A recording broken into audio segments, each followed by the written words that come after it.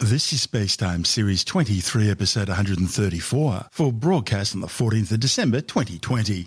Coming up on Spacetime, Hayabusa 2 lands at Woomera, hints of new physics in light from the Big Bang, and SpaceX's latest Starship prototype explodes during landing. All that and more coming up on Spacetime. Welcome to Spacetime with Stuart Gary.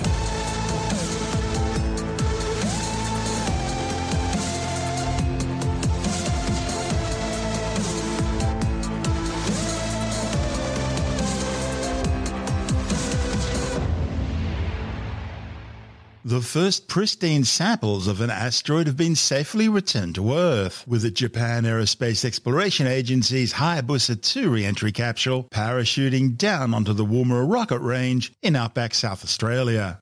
The capsule was seen streaking across the sky over central Australia in the lead-up to its touchdown in the early hours of Sunday morning. And crew aboard the International Space Station also reported seeing the fireball during the re-entry. Once safely back on the ground, the re-entry capsule was quickly located by helicopter-mounted recovery teams from the Australian Space Agency and JAXA. Launched back in December 2014 on an H-2A rocket from the Tanegashima Space Center south of Tokyo, Hayabusa 2 arrived at the near-Earth asteroid Ryugu in June 2018. The probe spent 18 months studying the kilometre-wide diamond-shaped asteroid, sending down 4 small lander rovers to explore the surface. However, the primary goal of the mission was sample return, both from the surface and from deeper down, where material hadn't been subjected to space weathering. The first of 2 planned surface sample collection operations was so successful, collecting quite a significant amount of regolith, the planned second attempt was eventually cancelled. Sampling involved firing a small projectile into the surface to kick up some debris ejector, which was then retrieved by a catcher on the spacecraft. But collecting material from deeper down inside the asteroid involved a far bigger impactor. That was fired by a small spacecraft deployed by the Hayabusa 2 mothership, which had moved to a safe location during the firing sequence and impact. The impactor excavated a huge crater 10 metres wide, exposing pristine material, which was then collected by Hayabusa 2. Its mission completed, Hayabusa 2 departed the asteroid in November 2019 for the 300 million kilometre journey back to Earth. Then on Saturday, at a distance of 220,000 kilometres from the Earth, Hayabusa 2 released its flying saucer-shaped sample return capsule. At an altitude of 120 kilometres, the 40-centimetre wide capsule hit the Earth's atmosphere at 12 kilometres per second, protected by its heat shield.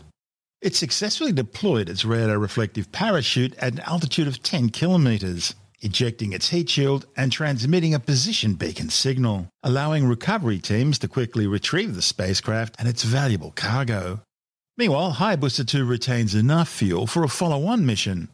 JAXA has now targeted a high-speed flyby of the Apollo Group asteroid 2001 CC21, that's slated for July 2026, and there'll be a rendezvous with the near-Earth asteroid 1998 KY26 in July 2031. Dr. Ellie Sansom from the Curtin University's Desert Fireball Network was part of a team of scientists in South Australia for the spacecraft's return to Earth following its 3.8 billion kilometre journey. She says the 4.5 billion-year-old samples contained in the re-entry capsule will provide new clues about the origins of amino acids, the building blocks of proteins, essential for life as we know it. It came exactly on time. This glowing dot up just above the horizon started getting brighter and brighter and streaked overhead with this gorgeous tail as it kind of flew off in towards the southeast. And we were stationed at, I personally was stationed at Coober Pedy, and it was amazing to watch. Did many of the locals bother having a look? I mean, they're a pretty rough mob out at Coober Pedy. I've been there, and it's the only place I know where they drive around with the words explosives all over their trucks because they're carrying explosives for the opal mining. I'm not quite sure how many locals were around to watch it. We were stationed quite far out of town to get away from the light pollution of Coober Pedy. So our team actually had 9 stations along the Stewart Highway to observe this event from different positions to try and get a bit of an idea of what was happening at the start, at the middle, and at the end. I'm a member of the Desert Fireball Network at Curtin University, and we have cameras across Australia designed to take pictures of these shooting stars that we call fireballs.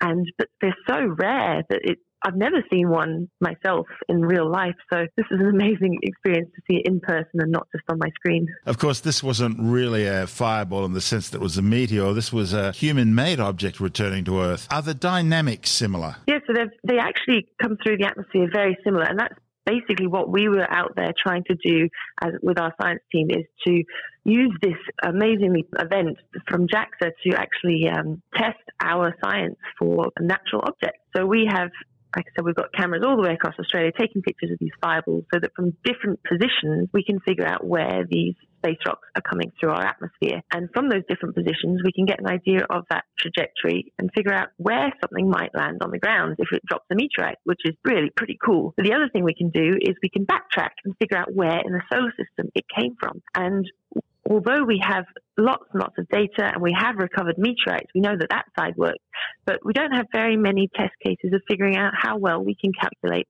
orbit. And this is an amazing example that we can use, that we knew exactly when it was coming in. We could have everything set up. We could take our images and we can now use this to test how well we can calculate the orbits of our meteorites. And what sort of equipment did you bring with you for something like this? We actually had a lot of stuff out there. We had over 50 pieces of equipment out there, and not only our own from the Desert Fireball Network team take pictures and video, but we actually were incredibly honored to be given the responsibility of actually performing science on behalf of our Japanese colleagues that weren't able to come over to Australia because of COVID. And this is something, all of these instruments that we had planned have been planned for over a year. And then as we've been going through the year, we've been stepping from plan A to plan B to plan C, and I think we're on F4G or something by now. But we had seismometers out there. We had what was called infrasound, and infrasound is basically microphones. So both the seismic and the infrasound were listening for the fireballs. They were trying to listen for that sonic boom when something coming in at 12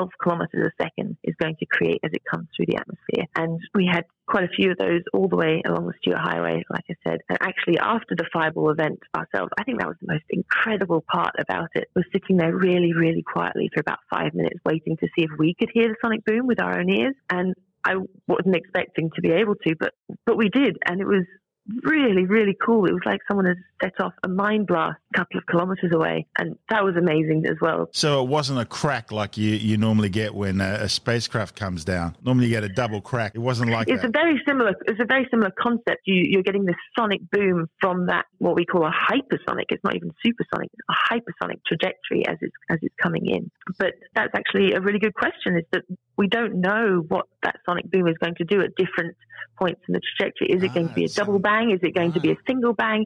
Are we going to be able to hear it at all? And our station in Coober Pedy heard it, but those stationed up in Marla didn't, and those stationed quite a bit further down in Bonbon didn't either. So that's why we had these sensors all the way along, so we can actually try and maybe characterize what's actually happening. We also had some UHF receivers, so just listening for the radio waves, if there were any cool radio waves being transmitted by the plasma, basically the burning atmosphere behind this capsule, to see if we could hear that in the radio. So yeah, we had quite a few things out there, and it was quite nerve-wracking because we've been given this amazing responsibility of putting out this equipment for our colleagues.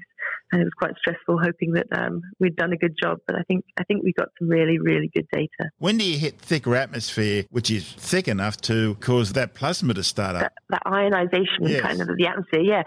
Again, a really interesting question. It kind of depends on the speed that something's coming in at. So if you've got a thin atmosphere, but you're going really, really fast, it apparently feels a lot thicker. So when we're looking at meteors, especially meteor showers, that's usually small pieces of dust, probably about the size of a grain of sand, and it happens maybe takes about a second and we see that. But what the Desert Fireball Network does is we're looking for fireballs, which are really, really bright meteors, and they're usually a lot bigger. So they can sometimes come in about the size of a washing machine and maybe drop a meteorite the size of your fist. And there's some different speeds and dynamics that are in there. So the dusty stuff can come in up to 72 kilometers a second. It's really, really fast. And they'll start burning at about 100 kilometers altitude. So they won't survive very long. Yeah, but they won't survive very long. Whereas our fireballs fireballs. Our bigger objects are going a lot slower, very, very similar to this Hayabusa capsule, actually. About maybe 12 to 20 kilometers a second is not typical. And they'll usually start burning at about maybe 80 kilometers altitude. But it's all over by about 25 to 30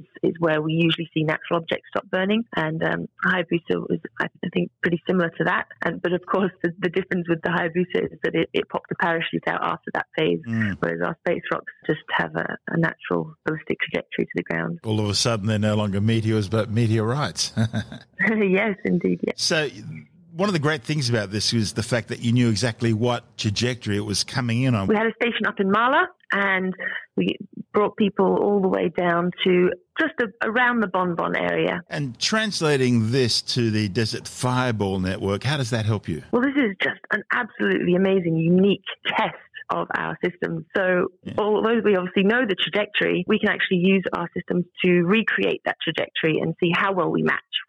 Is the first step, which will be really cool. And then we can also use that to figure out, well, let's see where the capsule would have maybe landed if it didn't have a parachute. That would be an interesting test as well. We can obviously put the parachute in there and then see how well we match our fall position to the ground with as where the capsule landed. But again, as I said, the really awesome thing is we can test how well we can calculate orbit. So Hayabusa 2 is an incredible mission of what we call a sample return mission. So it's gone all the way out to an asteroid, it's collected a sample of a known asteroid, and it's brought it back to Earth for us to study. And this is only the second time ever this has happened to an asteroid, and the first one being JAXA's Hayabusa 1. So they're obviously getting really good at this. But it is obviously, really rare to know where samples are coming from in our solar system. And meteorites are incredibly valuable trying to figure out what was going on in our early solar system, whether they're basically primitive, really, really primitive rocks, and they can tell us a little bit about how the solar system formed, how it evolved. But of those 60,000 meteorites people have randomly picked up around the Earth, there's less than 40 ever that we have observed with cameras to figure out where they come from. Wow. So trying to get the context of those rocks is really rare as well, even for the ones that we have here on Earth. So that's what the Desert Fireball Network is doing. It's trying to do a little bit of not quite a perfect sample return mission, but it's trying to give that spatial context to the rocks that we have here on Earth. And we've got teams at the Space Science and Technology Center at Curtin University who are science team members of the Hayabusa 2 mission, and they're going to be part of studying those samples that they've brought back, which is really cool. There are Australian scientists that'll be involved in analysing the samples once they're opened up. There's quite a few science team members across Australia, yes. What will we learn from pristine samples of meteorite, which, well, actually you wouldn't call them meteorite, would you? What do you call them? Meteoroids, I guess. Pristine samples of this space rock. What's the advantage of looking at those as opposed to the meteorites you find on the ground? Well, the really cool thing about these space rocks is these samples we know exactly which asteroid they came from. And they came from asteroid Ryugu. And Ryugu is very special. What people think might be a similar parent body to carbonaceous meteorites on the ground. And carbonaceous meteorites, we've recovered quite a few. They've been known to contain amino acids, and they're super, super primitive rocks. And if we can find amino acids in these samples from Ryugu, we might be able to start piecing together that story of where life on Earth came from, which is pretty amazing. So we have these rocks and these meteorites on Earth, but we haven't really got a very good match to those asteroids that we're seeing with telescopes. So trying to match meteorite to asteroids can help us try and figure out a little bit more about what's out there and also maybe where we came from. I got the opportunity to have a close examination of one of the Murchison meteorites, which was absolutely, just to look at it and realize... Perfect carbonaceous meteorite. Here's a carbonaceous chondrite. It's absolutely brilliant, full of amino acids. And in fact, of course, that one made history. We discovered that, hey, there are lots of amino acids out there in space. These building blocks for life. Murchison meteorite is a perfect example of a carbonaceous meteorite. And that fell about 51 years ago now, when we still don't know where it came from. So we've got those samples of amino acids, but we don't know where in the solar system it came from. And maybe these samples that Hayabusa 2, the capsule that it dropped, has given us is samples of possibly where those might have come from. Asteroids similar to asteroid Ryugu. That's Dr. Ellie Sansom from Curtin University's Desert Fireball Network. And this is Space Time. I'm Stuart Gary. Still to come, hints of new physics in light from the Big Bang. And SpaceX's latest Starship prototype explodes during landing. All that and more still to come on Space Time.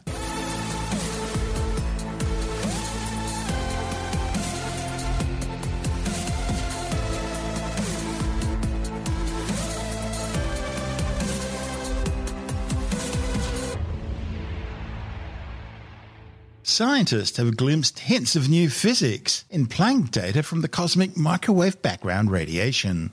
The cosmic microwave background radiation, or CMB, is a time 308,000 years after the Big Bang, some 13.82 billion years ago, when temperatures had cooled down enough for protons and electrons to combine to form the first neutral hydrogen atoms, in the process allowing photons to be released. The entire sky is imprinted with this relic radiation, now cooled down to just 2.7 degrees above absolute zero, and glowing brightest in microwaves. Ripples in the cosmic microwave background are produced by slight irregularities which appear as minute temperature variations caused by differences in density at the moment the CMB occurred. And the fine details in these ripples encode for how much dark matter and normal matter there is in the universe. The study's authors developed a new method to measure the polarization angle of the cosmic microwave background radiation by calibrating it with dust emissions from the Milky Way. While the signal's not being detected with enough precision to draw finite conclusions, it seems to suggest that dark matter or dark energy is causing a violation of so-called paritory symmetry. Now, this is important because the laws of physics governing the universe are thought not to change when flipped around in a mirror. For example, electromagnetism works the same regardless of whether you're in the original system or in a mirrored system in which all the spatial coordinates have been flipped. Now, if this symmetry called parity is violated, it could hold keys to understanding the elusive nature of dark matter and dark energy, which occupy roughly 25 and 70% respectively of the total mass energy budget of the universe today. While both are called dark, these two components have opposite effects on the evolution of the universe. In this case, dark simply means science doesn't understand them. In the case of dark matter, well, it attracts gravitationally, while dark energy causes the universe to expand at an ever-accelerating rate. So one's pushing things together, and the other's pulling them apart. The new findings, reported in the journal Physical Review Letters, suggest a tantalizing hint of new physics violating paritory symmetry with a 99.2% confidence level. The key to all this has been the polarized light from the cosmic microwave background. Light is a propagating electromagnetic wave. It consists of waves oscillating in a preferred direction, which physicists call polarized. Polarization arises when the light's scattered. Sunlight, for instance, consists of waves with all possible oscillating directions, therefore it's not polarized. The light in a rainbow, however, is polarized because the sunlight's been scattered by water droplets in the atmosphere. Now, in a similar way, light from the cosmic microwave background initially became polarized when scattered by electrons 380,000 years after the Big Bang. As this light's travelled through the universe for some 13.82 billion years, the interaction of the cosmic microwave background with dark matter or dark energy could cause the plane of polarization to rotate by an angle beta, denoted with a lowercase Greek letter. Now, if dark matter or dark energy interact with the light of the cosmic microwave background in a way that violates paritory symmetry, scientists could find its signature in the polarization data. To measure the rotation angle beta, the authors needed polarization-sensitive detectors, such as those aboard the European Space Agency's Planck spacecraft. And they needed to know how the polarization-sensitive detectors are oriented relative to the sky. If this information is not known with sufficient precision, the measured polarization plane will appear to be rotated artificially, thereby creating a false signal.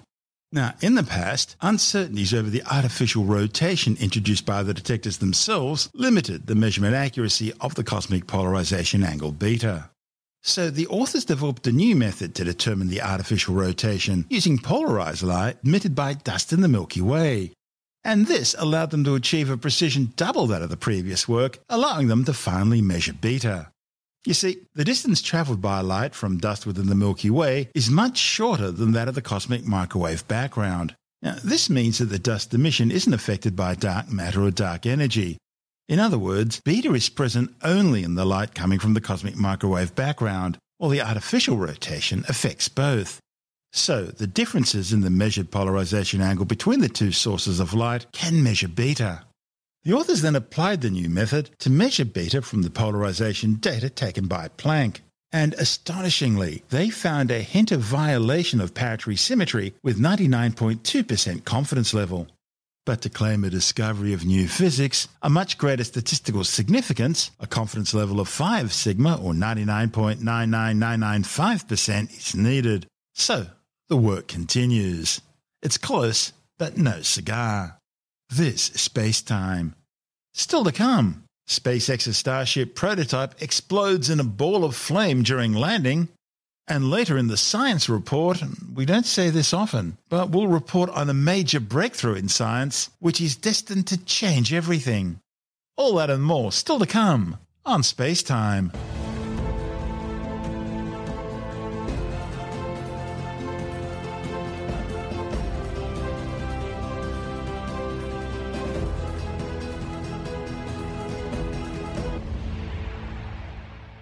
A prototype of the new SpaceX Starship has exploded in its spectacular fireball following a test launch in South Texas.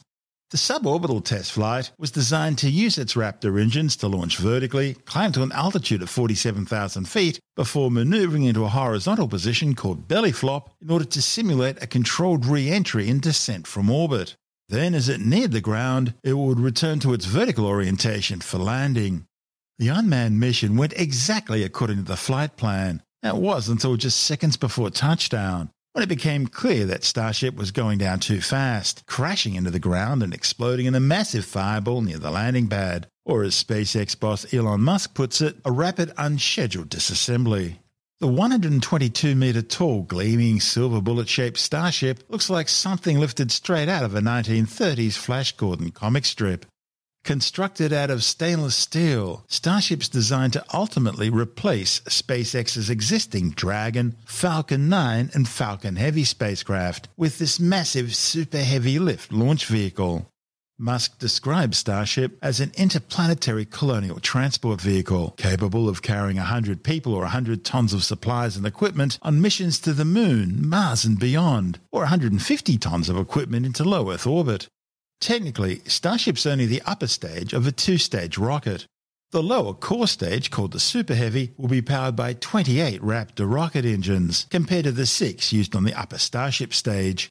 The methane and liquid oxygen-powered Raptor rocket engines operate at extremely high pressures, and managing them has been a difficult challenge, with several prototype test articles destroyed during static fire ground tests and low-level hops. Musk only gives Starship a 1 in 3 chance of surviving its maiden flight, saying a lot of things need to go right, which is why prototypes SN9 and SN10 are already waiting in the wings. Musk's already planning a manned space tourism flight around the Moon using Starship, and NASA are looking at using Starship to land people on the lunar surface. Musk's real dream, however, will see Starship transport the first human colonies to Mars. And he's predicted a manned test flight to the Red Planet could happen as early as 2026. That's a good 10 years earlier than NASA. This is Space-Time.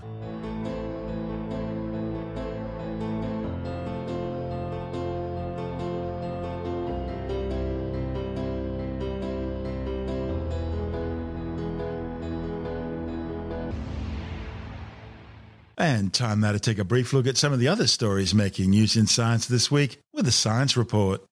Researchers have achieved a major breakthrough in science, which is destined to change everything.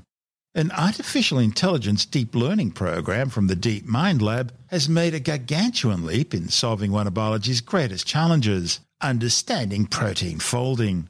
Protein folding is the process by which a protein takes its shape from a sequence of building blocks called amino acids in order to create its final three-dimensional structure, which in turn determines how the protein works and what it does. By understanding how proteins fold, scientists can better understand key biological processes, make life-saving drugs and medicines more quickly, revolutionize bioengineering research, vastly accelerate efforts to understand the building blocks of cells, and even make softer ice cream. DeepMind's program called AlphaFold outperformed around 100 other teams in a special protein structure prediction challenge. AlphaFold structural predictions were indistinguishable from those determined using the current gold standard methods, such as X-ray crystallography and cryo-electron microscopy, which are both laborious and expensive. Plus, AlphaFold structural predictions will make it possible to study living things in new ways. A new study has warned that human activity causing habitat destruction has resulted in less than half of the world's forests still being in their natural state. The findings, reported in the journal Nature Communications, show that only around 40% of the world's forests are still functioning as they naturally should, and only 56% of protected forests are functioning naturally because of human activity. Scientists found that globally, just 17.4 million square kilometres of forest is still in its natural state, mostly in Canada, Russia, the Amazon, Central Africa and New Guinea. But only 27% of this area is protected. The study warns that the few remaining natural forests now urgently need protection. A long-awaited report by the National Academy of Sciences has confirmed that a mysterious neurological syndrome experienced by American diplomats in Cuba and China is consistent with the effects of directed microwave energy. The findings, which support the long-held suspicion of American intelligence officials, could not prove that Havana syndrome, as it's called, is produced by a weapon, but it does raise that disturbing possibility. US intelligence officials suspect Russia was behind the attacks, which targeted diplomats and CIA officers. A team of medical and scientific experts studied the symptoms of 40 State Department and other government employees, concluding that nothing like this had previously been documented in the medical literature. Victims reported hearing a loud sound and feeling pressure in their heads, and then they experienced dizziness and unsteady gait and visual disturbances. Many have suffered debilitating, long-lasting effects. The symptoms are consistent with the effects of directed pulsed radio frequency energy, and Russian intelligence agents working on microwave programs just coincidentally happened to be present in the same cities at the same times as the embassy staff suffered their mysterious symptoms. In 2016, more than 24 US and Canadian diplomats stationed in Havana, Cuba, began hearing strange sounds and experiencing bizarre physical sensations, including hearing loss, balance and cognitive changes, along with mild traumatic brain injury. And then in 2018, American diplomats in China began experiencing similar symptoms. Just last month, Beijing confirmed that China has been using a directed high-energy microwave-based weapon system against Indian troops in the disputed Himalayan border region, literally cooking them alive. Paleontologists have discovered a new species of sauropod dinosaur in Argentina. Sauropods are those dinosaurs that look like Fred Flintstone's pet Dino, with an elephant-like body and legs, a long neck and small head at one end, and a long tail at the other. The newly identified herbivore named Baqualia alba weighed around 10 tons and was about as big as 2 African elephants. A report in the Journal of the Proceedings of the Royal Society B suggests that the remains of at least 3 individuals, including a partial skull and cervical vertebrae, were found in 179 million-year-old strata at a dig site in the Bacul Canyon region of central Patagonia. Leading medical campaigner, Associate Professor Ken Harvey, has resigned from the Therapeutic Goods Administration's advertising committee, citing years of frustrations over its kid gloves treatment of complementary remedies. The Therapeutic Goods Administration, or TGA, is supposed to be Australia's regulatory authority for medicines, similar to the Food and Drug Administration in the United States. It's meant to undertake a range of assessments and monitoring activities to ensure that all therapeutic drugs available in Australia are of an acceptable standard. The TGA received some 1,468 complaints in 2018-19 about advertisements for drugs and devices, many of them alleging herbal supplements, fat burners and hangover cures that were sold with wild and unsupported claims about their effectiveness. Tim Mendham from Australian Skeptics says Harvey claims the agency's simply grown too close to those it's meant to regulate. Ken Harvey has been a noted campaigner against sort of the more extreme claims of alternative medicine providers, particularly through the advertising and what they're claiming there. He's been a member of the TGA panel, the Therapeutic Goods Administration panel, which reviews advertising and claims for some time. And from within that role, he's actually the representative, I think, of Choice, the Consumer Affairs Group. From within that role, he's been making regular complaints about particular products and some of the claims they make, which are outrageous or they're lies is or the misrepresentations or whatever. He's been called a serial complainer because he does it a lot, and he generally gets sort of supported and found out that his complaints are substantiated. Previously, he was going through what was called the Complaints Review Panel, which was part of the TGA. But with the review of the TGA about a year or so ago, that whole system was changed, and the Complaints Review was brought inside TGA. And basically what's happened is that, according to Ken and a number of other researchers who are working with him, that whole process has fallen down. It's got overloaded. It's not doing the proper thing. It's basically clearing complaints by just sending a message to the producer, the alternative medicine supplier, saying, naughty, naughty, don't do that again, and that's it. And then they just do it again, or alternatively they just change one word in the name and do it again. And that's exactly what they do. Basically, they change the name of the product and just put it out again. And it's a ridiculous situation. And at our last convention, there was a bit of a confrontation between the TGA and Ken and a number of other people. Got quite heated at one stage. But just pointing out that if you have, for instance, a product like that reduces fat, so it makes you less obese. And if you take it and it's a load of junk, you complain about it, and the TGA then goes through a process of reviewing that and then saying, no, you can't put out that product. The trouble is, if the company has numerous products along that line, according to the TGA, they have to do them separately. It means it takes ages, if they do it at all. So Ken and some of the others are asking, well, why can't you do a definitive review of, say, all these fat reduction products are potentially shonky? They have to prove that they work rather than the other way around. And that's the whole problem with the TGA system, is that companies who want to get registered on the TGA list, or included, I should say, on the TGA list, is very easy. They just have to go online, fill in some information and say, yes, we have the evidence to prove this product works, and then that's it. They get listed. It doesn't have to be scientific evidence, it's just hearsay. They often don't have any evidence. Oh, right. They just have to say they have evidence. That's the whole trouble. But they don't get reviewed regularly. Even in the old days, before the review, when they did do a sample review of a lot of these things, 90% of them turned out not to have any evidence at all. In other words, they lied, right, about having evidence. And if they do have evidence, it might be particularly shonky.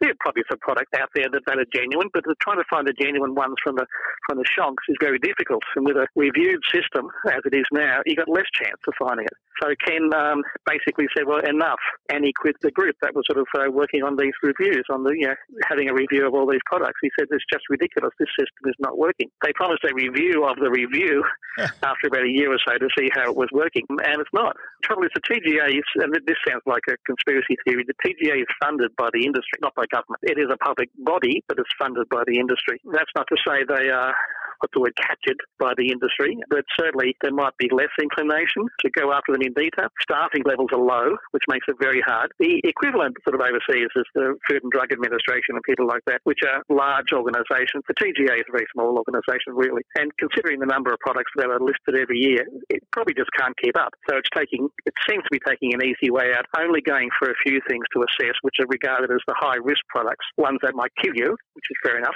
But it means all the ones that don't do anything, that are useless products that you just wasted your money on, go straight through the system and continue to be sold. So Ken has had enough. In the United States, is the FDA funded by the government or by private industry, by the drug companies? It's basically funded 55% by the federal budget. Right. So it comes out of the public sector. The remaining 45% is paid by industry user fees rather than just the straight-out funding. So the TGA is in a very different situation to the FDA. What about our federal government in Australia? What have they reacted to this at all, or are they hoping it goes away? I think they hope it goes away. I mean, the Health Minister Hunt was sort of very supportive of this review a year ago and saying it will sort of improve the process. It'll get things moving quickly. It'll, sort of people who make complaints will be responded to very quickly. No. It has not happened at all. Has anyone contacted the federal opposition to get, because usually you find the government works better when the opposition asks questions. If anyone is going to be contacting anyone going, it's going to be Ken Harvey. How do you feel about this? I agree with him. The issue is, okay, they have resourcing problem, right? It's not fully funded. It certainly shouldn't be funded by the private sector to the extent it is. So it's a classic thing. If you have a consumer protection body that can't protect consumers because it's under-resourced or something's just in a too hard basket, you've got to fix it up. I mean, consumers need to be protected. And if all these things, ACCC has the same problems. Do they have enough money to investigate everything? No. Do a lot of shonky things get through? Yes. But these are things that people are spending money on in the alternative medicine field, and possibly, therefore, because they're spending money on this and following this particular alt-med course, they're probably not taking up things that actually work. That's Tim Mendham from Australian Skeptics.